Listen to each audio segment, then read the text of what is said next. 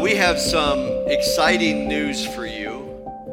This summer, we are going to be putting up our tent like we did last year, but we're going to try to be putting up the tent for the month of July and August, and it's going to be up the whole time. This is our hope. The other day, we poured concrete to replace the stakes, and those all got poured the other day by some wonderful men in our church, and I just want to give shout out to them.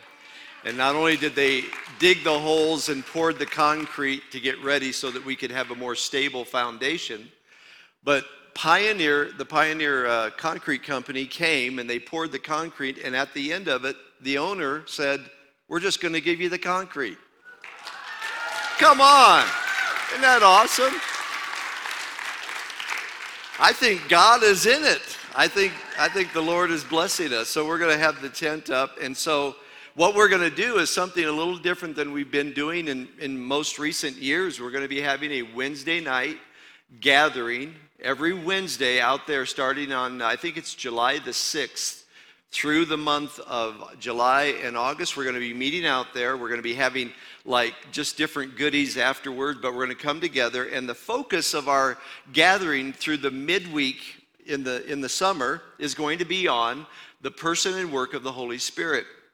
And in your bulletin, you will find something like this. There's a Q&A on there. And we're asking everybody to think of maybe one or two things that you would like to learn more about concerning the work of the Holy Spirit. Now, I know that there are people who have a lot of questions about the Holy Spirit. There are a lot of people that don't understand the person of the Holy Spirit, the third person of the triune Godhead. And so a lot of times we don't talk about the things of the Spirit. But we are a church, we are what we call a full gospel or Pentecostal or charismatic church, and we believe that the works and the person of the Holy Spirit are as alive and well today as they were 2,000 years ago. And we want to learn more about how to be people of the Spirit and to walk in the power of the Holy Spirit. So we want you to be a part of this. We want this to be a benefit to you to come out and to learn a little bit throughout the summertime. And we know people are coming and going in the summer, but usually that's on the weekends. So you have no excuse for not showing up on Wednesday. I mean, what else are you going to do? Watch CNN? I mean, come and get the real news, the good news, or that goes for Fox too. But anyway, if you have any questions, like maybe just one that's on your heart. I know we put a lot of lines on there, but if you just have something, and we'll compile this information, and we'll do our best to teach on the things that concern you and matter to you. So you have some time to fill that out. I think, can they go online as well? Okay, so yeah, you can go online and put your questions in there, and we'll get it, and we'll be compiling these over the next few weeks. And so, oh yes, and yeah, when you're done with this, fold it up neatly, if you would, and take it to the offering boxes in the back and drop it in there, and we will get to it. Well, I'm excited today. I have a word that I feel like the Lord dropped in my spirit earlier this week, and the thought or the phrase that it came to me in the form of a phrase, and the phrase was wind of change. And I had this sense that the Lord was saying that there is a wind of change coming. And so I have I want to begin a series today entitled Winds of Change. And I want specifically to talk about wind power. I'm going to be talking about the person and the work of the Holy Spirit. How many of you know that you need change? How many of you love change? You know what? God doesn't change, nor does he need to, but we need to change. And our circumstances need to change. And the world around us needs to change. And the way that God ushers in change is through the power of his Holy Spirit. And part of that means that the change has to start here. And then the change ripples out into my marriage and into my home and into my children and into my finances and into my church and into my contacts and my areas of influence. It's easy to sit on our couch and cry, the world needs to get back, or the world needs to change. And the Lord's like, yeah. And it needs to start with you. Amen. And so today I want to talk about wind power. I want to talk about the power of the Holy Spirit, because I believe God is getting us poised for change. And it's going to come by the wind and the power of His Holy Spirit. In fact, let's look at it. Jesus taught in John chapter 3, verse 8, the wind blows where it wishes, and you hear the sound of it, but cannot tell where it comes from or where it goes. Look at this phrase. So is everyone who is born of the Spirit. I want you to catch that. The wind blows and no one knows or understands. And so it is with those upon whom the Spirit of God has come. Now let's look at Acts chapter 2, verses 1 through 4. And it says, and when the day of Pentecost had fully come, they were all with one accord in one place. And suddenly there came a sound from heaven as of a rushing mighty wind, and it filled the whole house where they were sitting. Then there appeared to them divided tongues as of fire, and one sat upon each one of them.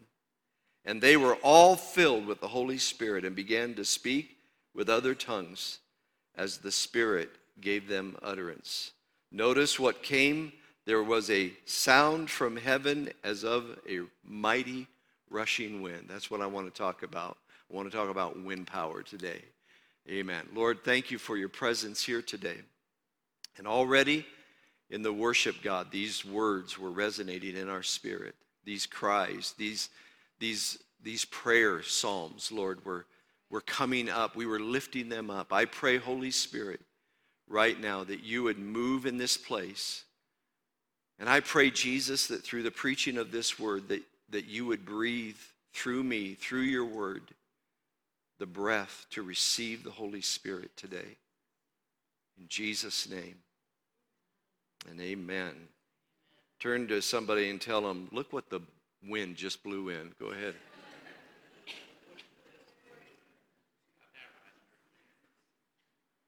All throughout the Bible, there are symbols of the Holy Spirit. And these symbols are intended to be a picture to give us an understanding of who the person of the Holy Spirit is, to better identify and to understand how he works in a person's life and what he wants to do and what that means for you and me. And I love these symbols. There's the symbol of fire. Fire represents the holy and purifying presence of the Holy Spirit. I want to tell you something about the Holy Spirit. When you get the Spirit of God, you get the spirit of holiness and purity. Ooh, come on now, it's a little quiet in here. Before God wants you rolling on the floor, he wants you living and walking in the holiness of his presence. And then there is the symbol of oil, which is the representation of the anointing, the impartation of grace upon you so that you function in the power of God. And then there is the wine, which is a symbol of the intoxicating presence of the Holy Spirit. Paul said, do not be drunk with actual natural wine, but be filled or intoxicated or under the full influence of the Holy Spirit, where he's in control of your life. That when you partake of him, you have him on the inside of you, and you're walking and living and acting and making choices and living your life out the way he wants you to. He wants you to come under the full influence of the wine of the Spirit. Amen. And then there is the symbol of water. The Spirit is also symbolized in water. Water is a renewing and a refreshing presence of the Holy Spirit that's not only for your own benefit, but he wants to flow through you for other people Jesus said the Holy Spirit will be in us like a river flowing out of our innermost being. And the whole idea isn't just for your blessing, but for the blessing of everybody else around you. Amen. And then we come to this wind, and there are several others, but I want to talk about wind because the wind is the stirring and the awakening of His presence in our life and the power of the Holy Spirit.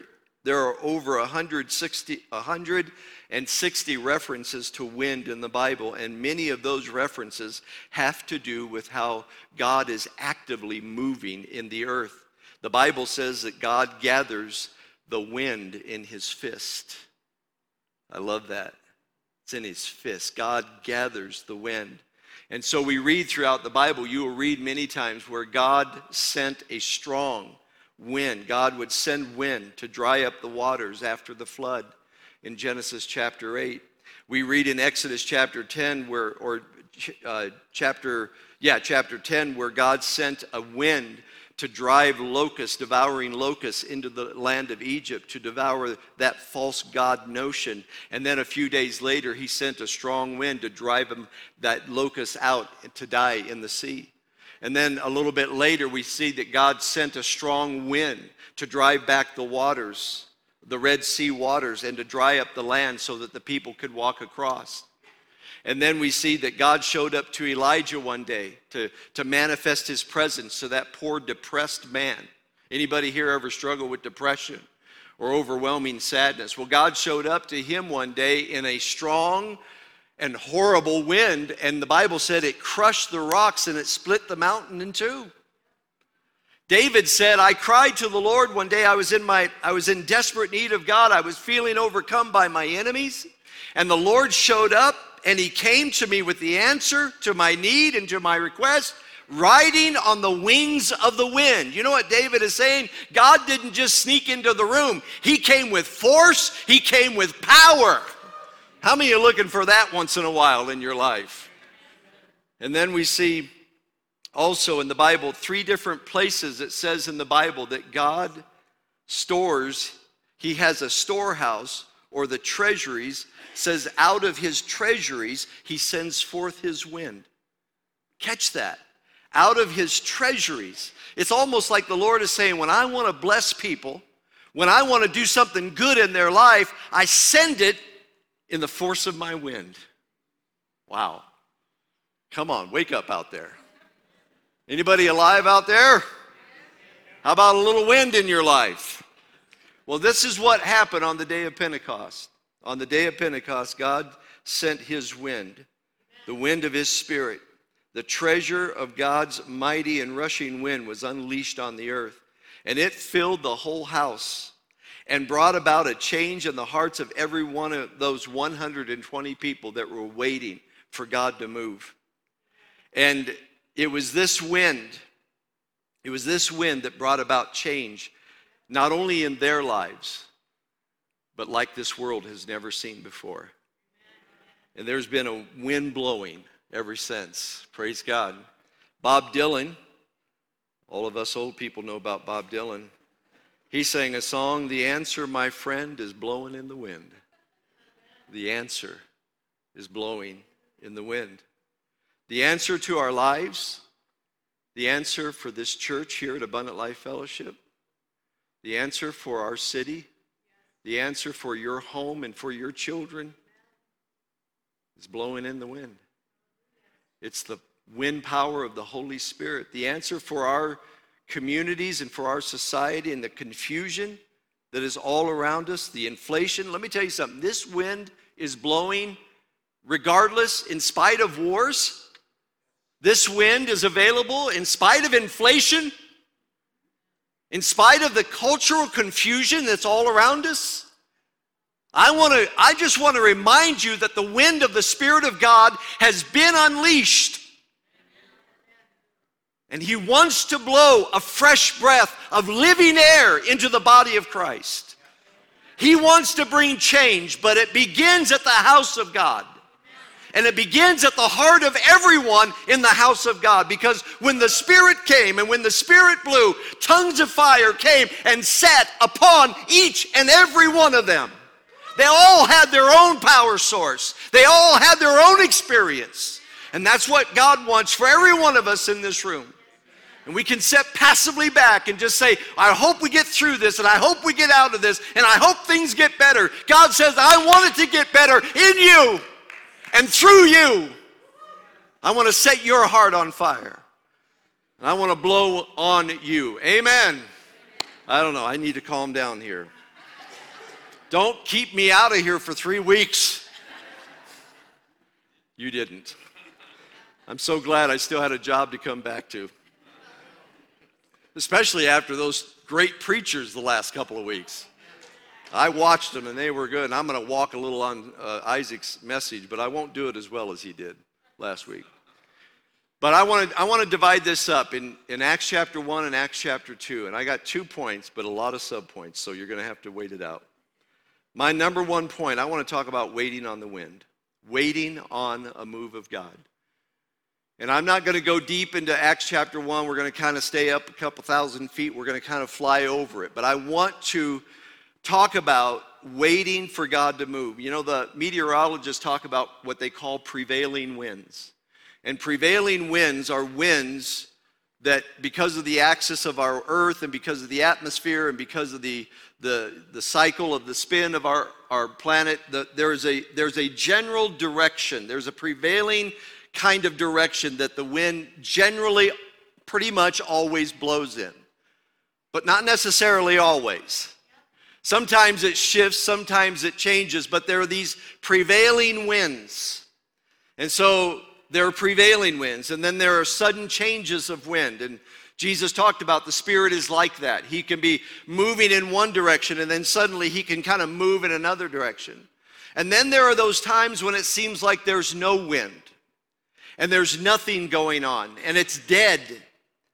And the Spirit of God is the prevailing wind of heaven, and he's always blowing somewhere, but he may not be manifest right here, right now, in that sense in our lives. And I was thinking about this, how this, if you drive down the highway nowadays, you see these fields of wind turbines out in the field, and sometimes they're moving, and sometimes they're going around, and then sometimes they're not moving, and nothing's happening. And that's usually an indication that there's no wind.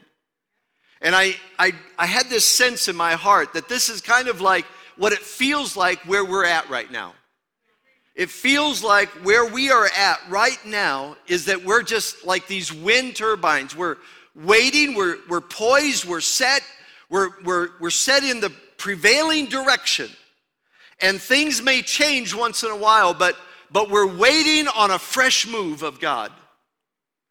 Just like these disciples in Acts chapter 1 were waiting on God to move in a fresh way, in a powerful way. They didn't know exactly what was going to happen, but they were waiting on God to move. And sometimes we are waiting and waiting. But here's the problem with some of us. When we're in these places where we can't feel God, we can't experience God, we don't see God moving or feel God moving in our lives, we wait in the wrong way. We get lazy spiritually. We become complacent or apathetic in our spirit. And I want to tell you something. That is not how you wait for God to move. You wait with an expectancy, you wait with responsibility, you wait with anticipation, you wait with a heart of preparation because God is going to move. And so this is how we see it in Acts chapter 1. The Bible tells us that Jesus, after his resurrection, came in and out of the lives of his disciples for the period of about 40 days. And the Bible said he would get with them and he would teach them things pertaining to the kingdom of God. And we see some ways where we can wait on a move of God. I believe God says, I think I have God's heart on this. There is a wind of change coming. But I need some people who are going to be waiting for me to move. And how do we wait on God to move? Well, number one, stay as close to Jesus as you can during this time. I don't know where your walk with Jesus is right now, but it needs to go deeper. You need to double down on your walk with Jesus. You need to fall in love with Jesus. We all need to listen to Jesus. We all need to read God's word and spend time in the presence of God, because that's what Jesus was doing over a period of 40 days. He was investing his life, his power, his spirit into those guys and those women, and he was pouring himself into them, and they were getting all of Jesus that they possibly could.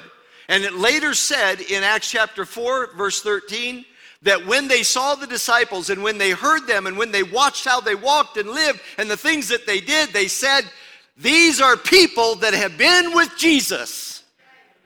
And that's what every one of us needs. If you want a move of God in your heart, you want the move of the Holy Spirit in your life, get closer to Jesus. Amen. Come on, can I get a good amen out there?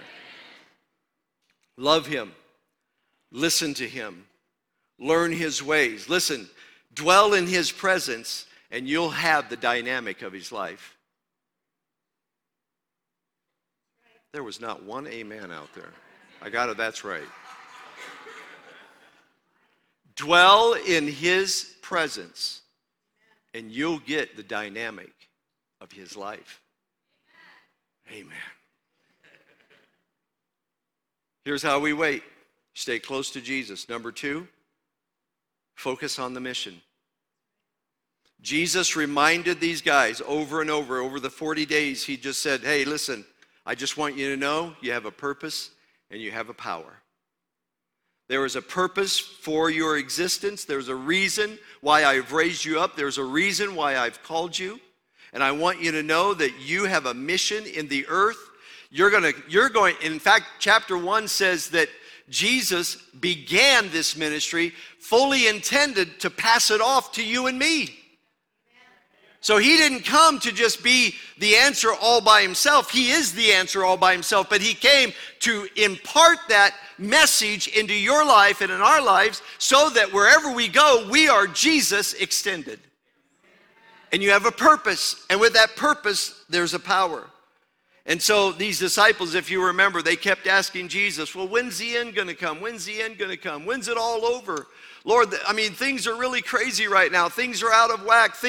People are just, this world is really broken. Lord, when's the end coming? And Jesus kept having to say to them, would you get your mind off the end? I want you to look at the beginning. I want you to see what I'm doing right here, right now. Now, I love end-time talks, and I love end-time prophetic, discussion. I think there's a time and a place for all of that, but let's not get so tied up in that we miss what God wants us to be about right here, right now. And if the end-time teaching doesn't motivate us to be more effective and influential right now, then it's not good end-time teaching. Amen. Stay focused on the mission. Instead of gazing up into heaven, you remember when Jesus in chapter 1, the Bible said these angels descended from heaven and Jesus was lifted up with them into the clouds, and they all stood there and watched him leave.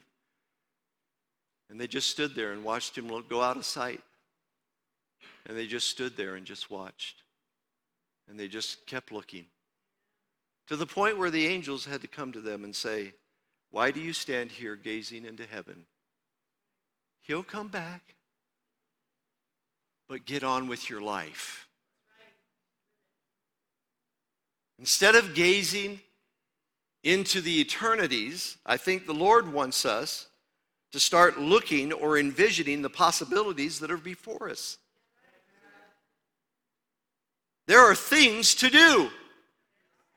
And we're waiting on the wind, and God's Spirit is going to blow, but we have got to prepare ourselves by staying close to Jesus, doubling down on our understanding of our purpose and our power and the mission that God has given to us and being about that. Number 3, we need to pray continually. We need to constantly and continually pray. Everybody say amen. I know you don't like it. I need some more rooting section out there. I get stumped. I fall all over myself. I don't get an amen. All right. Acts chapter 1, verse 14 says, these all continued. This is in the first chapter. These all continued with one accord in prayer and supplication with the women and Mary, the mother of Jesus, and with his brothers. Even Jesus' own personal family jumped on board. All the women were there, all the men were there. And what were they doing? They were continuing to pray. We need a commitment to prayer, every one of us individually, but also corporately. And we need to come together and be people of prayer. Because God moves when his people pray. John Wesley says God does nothing except in answer of prayer to his people. He responds to prayer. He leans into our inquiries. He wants to hear our call. We need to invite him. We can't do this without him. They didn't know what was going to happen. All they knew was they needed God, and they prayed.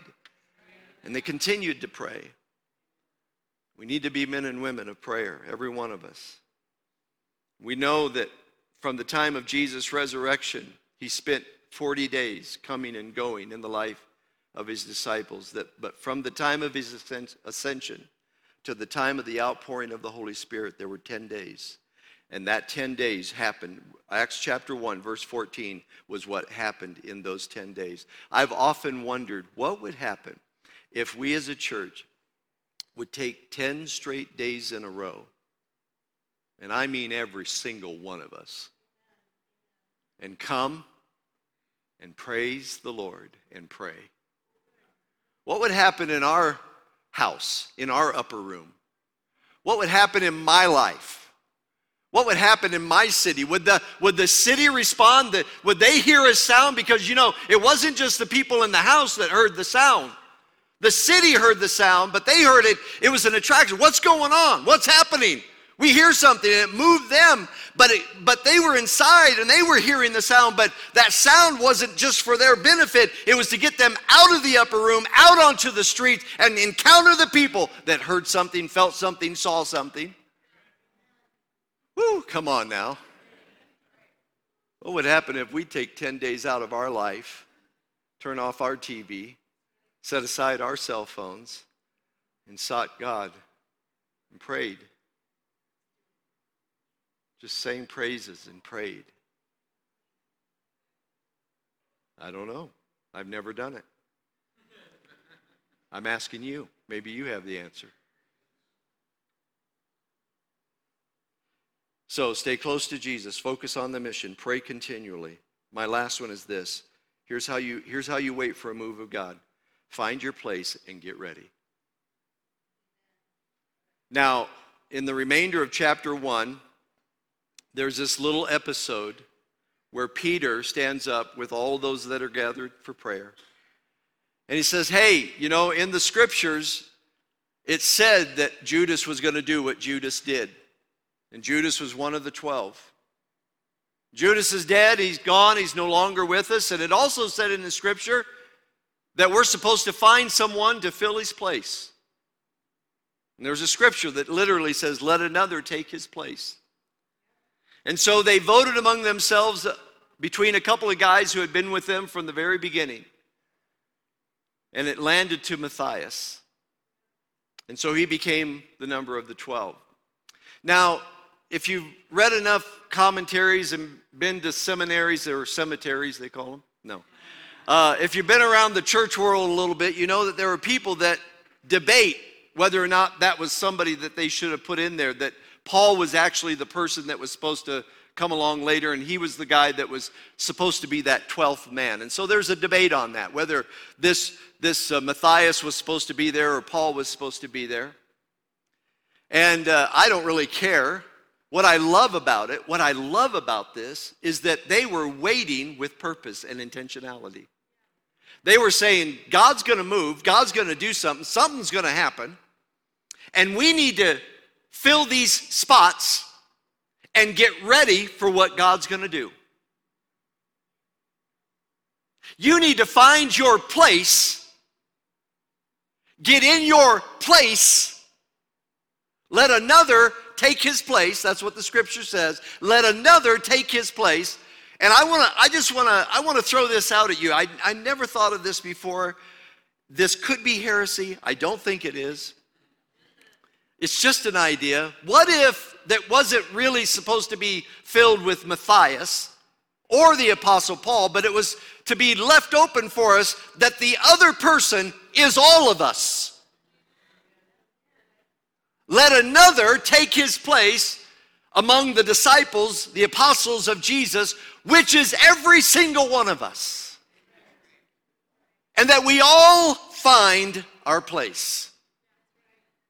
Get involved, get on board, or get run over, as my dad used to say. You've got a place, get in there, get ready, get prepared. Just start going through. You say, well, I don't feel like it. Well, just go through the motions, fake it until you can make it. But do something, get ready, because God's Spirit is going to blow. And it's going to blow on a sail fully hoist, meaning everybody's got to be in their place, doing their thing. No Christian left behind. Amen. I feel like a wild man up here. That's how you wait on the wind. That's how you wait. Get as close as you can to Jesus. Go deeper in the mission. Understand your purpose and the power that's coming. Pray. And then find your place and get in it. And get on with it. Amen. Now, I want to talk about blowing in the wind. We've talked about waiting on the wind, but now I want to focus to blowing in the wind. Let's go back to John chapter 3, verse 8. It's right here. John 3, verse 8. Jesus said the wind blows where it wishes, and this is all out of Acts chapter 2. Jesus said the wind blows where it wishes, and you hear the sound of it, but cannot tell where it comes from or where it goes. So is everyone who is born of the Spirit. Did you say that last line with me? So is everyone who is born of the Spirit. Things that are true of natural winds and the wind of the Spirit are, the Spirit is invisible. You can feel the effects and you can see the effects, but you can't see the wind. There's an invisibility to the wind. The Spirit of God is invisible. The Lord, the Bible says that God is Spirit, and those who worship Him must worship Him in spirit and in truth. Not only is the wind of the Spirit invisible, but He's powerful. The wind can blow you over, it can blow you off course. It can lift roofs right off of houses. Wind can howl through certain lands and reshape the topography of the land and reshape mountains. And wind is powerful. It's powerful. Wind is unexplainable. I love how Solomon opens up the book of Ecclesiastes. He says the wind blows east and then it turns around and blows west. And it just kind of goes in every direction. And actually, he said later in chapter 11, verse 5, he said, who can know the way of the wind? You can't really figure it out. But here's what I want you to know. The wind is unstoppable. The wind is an unstoppable force. Now, you can build a wall to barricade, to try to divert the wind, but you can't stop the wind. Come on. Are you tracking? Are you smelling what I'm cooking? You can't stop it.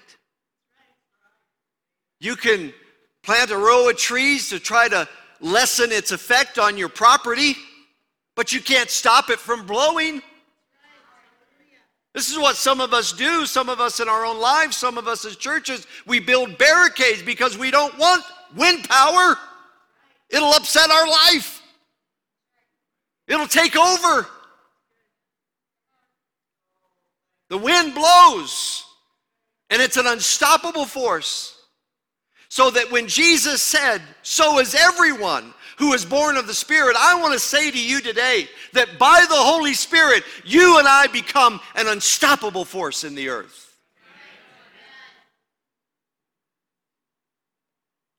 By His power. And that's what we need to become unstoppable. Because when the Spirit of God blows a fresh breath of air into our lungs and into our hearts and into our lives, I think things are going to happen. I'm tired of waiting. I want to start blowing in the wind. The answer, my friend, is blowing in the wind, and that's you. Do you believe that? So what does it look like to be an unstoppable force in the Holy Spirit? Well, let me just extract a couple of ideas out of Acts chapter 2. First of all, to be an unstoppable force in the Spirit, every one of us need to be filled with the Holy Spirit. We need to let the fire of God's presence fall on us and consume our soul. You know, Jesus taught that the hungry and the thirsty are the ones who stay full. They're the ones who get filled. If you really want the fullness, if you want to be taken over and come under the full control of the Holy Spirit, you can. You just must ask and receive. It's not about how good you are or how eloquent you are or how together you think you have it. No, you know the Holy Spirit comes because we don't have it all together. We need the power of the Holy Spirit precisely because we're a bunch of screw-ups. Because we can't live the Christian life outside of the power and the presence of the Holy Spirit. I can't obey the commands of God's word in my own strength. I stumble and fall flat on my face every time. But under the power, under the influence of the Holy Spirit, things begin to change in the way I walk and the way I talk. And I can get a little better. And I can get over my bitter. And I can get on with my life. But I can't do this in my own strength. And so every one of us, to be an unstoppable force, we have to be taken over by the Holy Spirit. And I love that picture. Not only did the wind fill the house, but cloven tongues as a fire came and set upon each and every one of them. These people were on fire. And some of us have lost our fire. I've lost my fire. I've lost that energy of the fire of what it takes when fire is burning in your soul. It's constantly sucking oxygen in, and I can at times in my life feel where the flame has diminished. And you know what Paul said? You and I, we're responsible for this. Stir into flame the gift that is in you. Amen. You don't have to perform to receive more of Him. You just need to receive. Amen. And when they received this fullness of the Holy Spirit, the tongue of fire took over their natural tongue. And they began to all speak with other languages of all of the nations that were represented on the day of Pentecost that were there. And there was this new language in this baptism of the Holy Spirit. And we see it taking place in another 2 or 3 places in the book of Acts. The very same expression when the Holy Spirit came on them. And that tongue of fire became a fiery tongue. And it wasn't just about, listen, and this is important. It's not just about speaking in tongues or in another language. But it's about the release of prophetic utterance. Speaking the word of God in a world that needs to hear the truth of God. And where, you know how Samson is a picture, to me, a symbolic picture of the church. And there was one battle that he took a jawbone of a donkey and he slew all of the enemies. Where's your jawbone? It's where you speak. It's where you talk. And they overcame him by the word of their testimony. We're all little jawbones of donkeys, fully empowered by the Holy Spirit. God needs us and wants us to receive fully. And I do believe that I believe in spiritual language, and I believe God manifests spiritual language. I think it's a gift and a grace for all, because all 120 in the upper room experience that expression. And so I want to encourage you to pursue those things. Be filled with the Spirit. Number 2, I'm trying. I got to get through this. Be bold in your faith. This is where Isaac was last week. Isaac did a great job talking about being bold, but when you and I here's how we become an unstoppable force. When you get full of the Holy Spirit and He takes over, you got to put that fullness to work, and that's called boldness. I'll wait for another amen or two. I can wait on you. Be bold in your faith. Be like Peter did when the Spirit was poured out and the people started mocking and scorning them and saying they're a bunch of drunk people, they're out of their mind, and you know you must be doing something right when the world doesn't like you. Sometimes. But they were scorning them. They were making fun of them. Peter stood up, the Bible said, and he spoke. And he said, and I love it, says he stood up and he raised up his voice. And this is what God wants for every one of us. To be a people, not to cower. In the times in which we live. Now hear me by the Spirit, please. I'm not promoting mean-spiritedness. I am not promoting being a debater. I'm not talking, but God wants to get His people on their feet and to raise up their voice. How shall they know unless someone tell them? That's the Bible. That's the Word of God.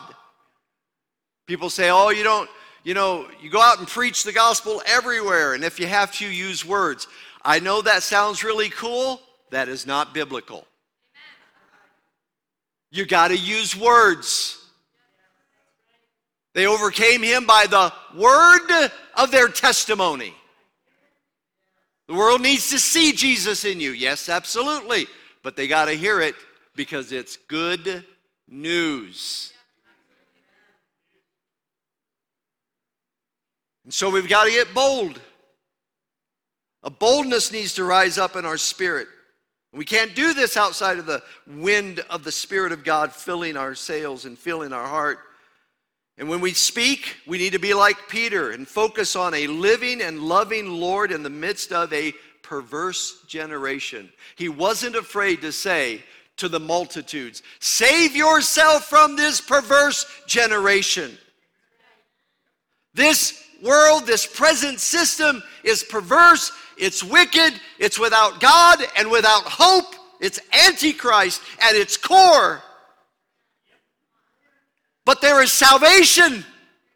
There's hope, there's liberty, there's freedom, there's life. It's got to come out of your mouth and my mouth. Amen. I'm trying. I'm having too much fun. It's been 3 weeks. Number 3, I'm trying. Be devoted to the body of Christ. If you want to be an unstoppable force, get plugged into the church, because the church is Jesus' big idea until he comes again. And I know church and churches can be painful experiences sometimes, but so are you.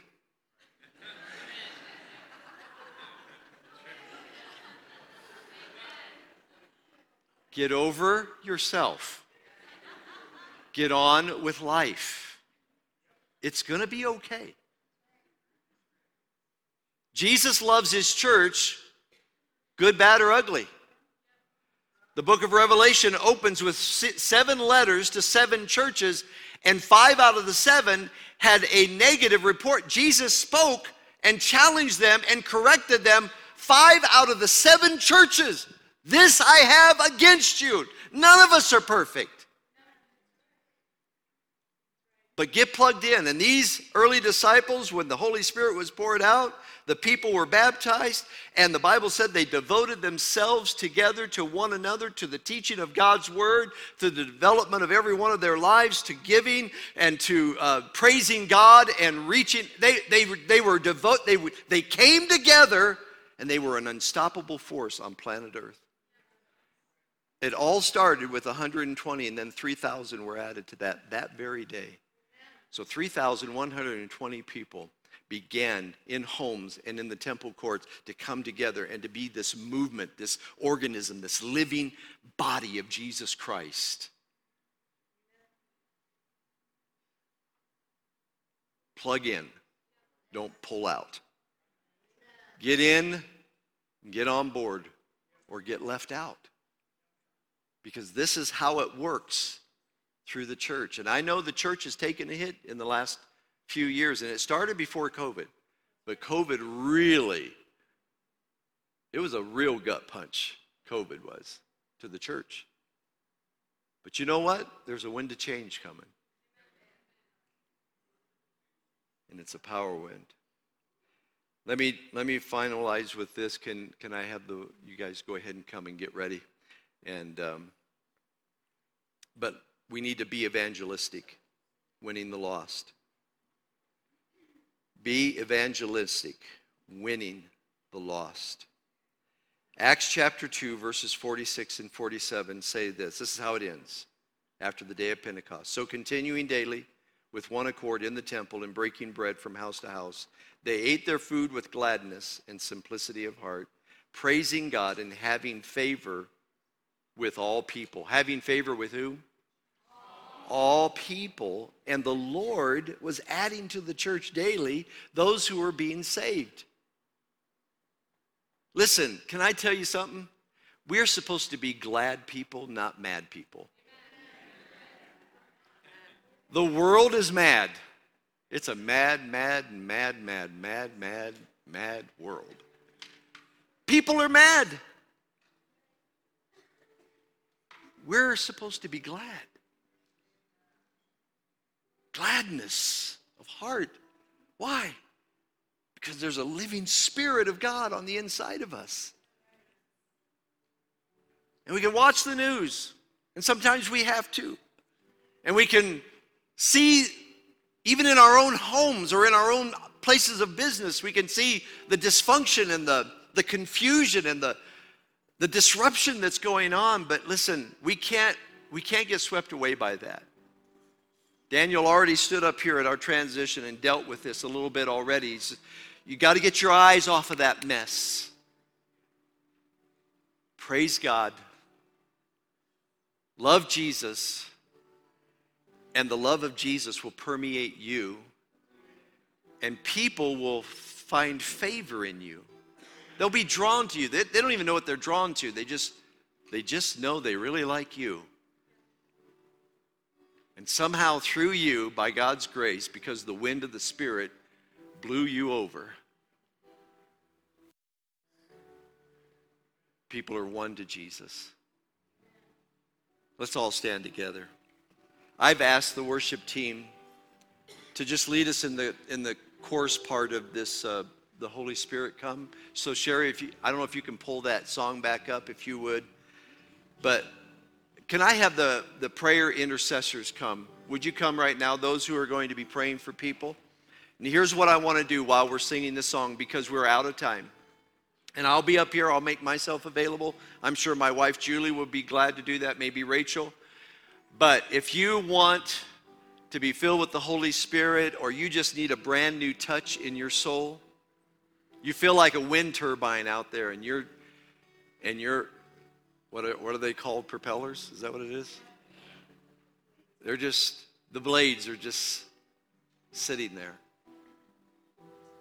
You know what I read it on Google, so it must be right, that those blades need about 9 miles per hour of wind before they start moving.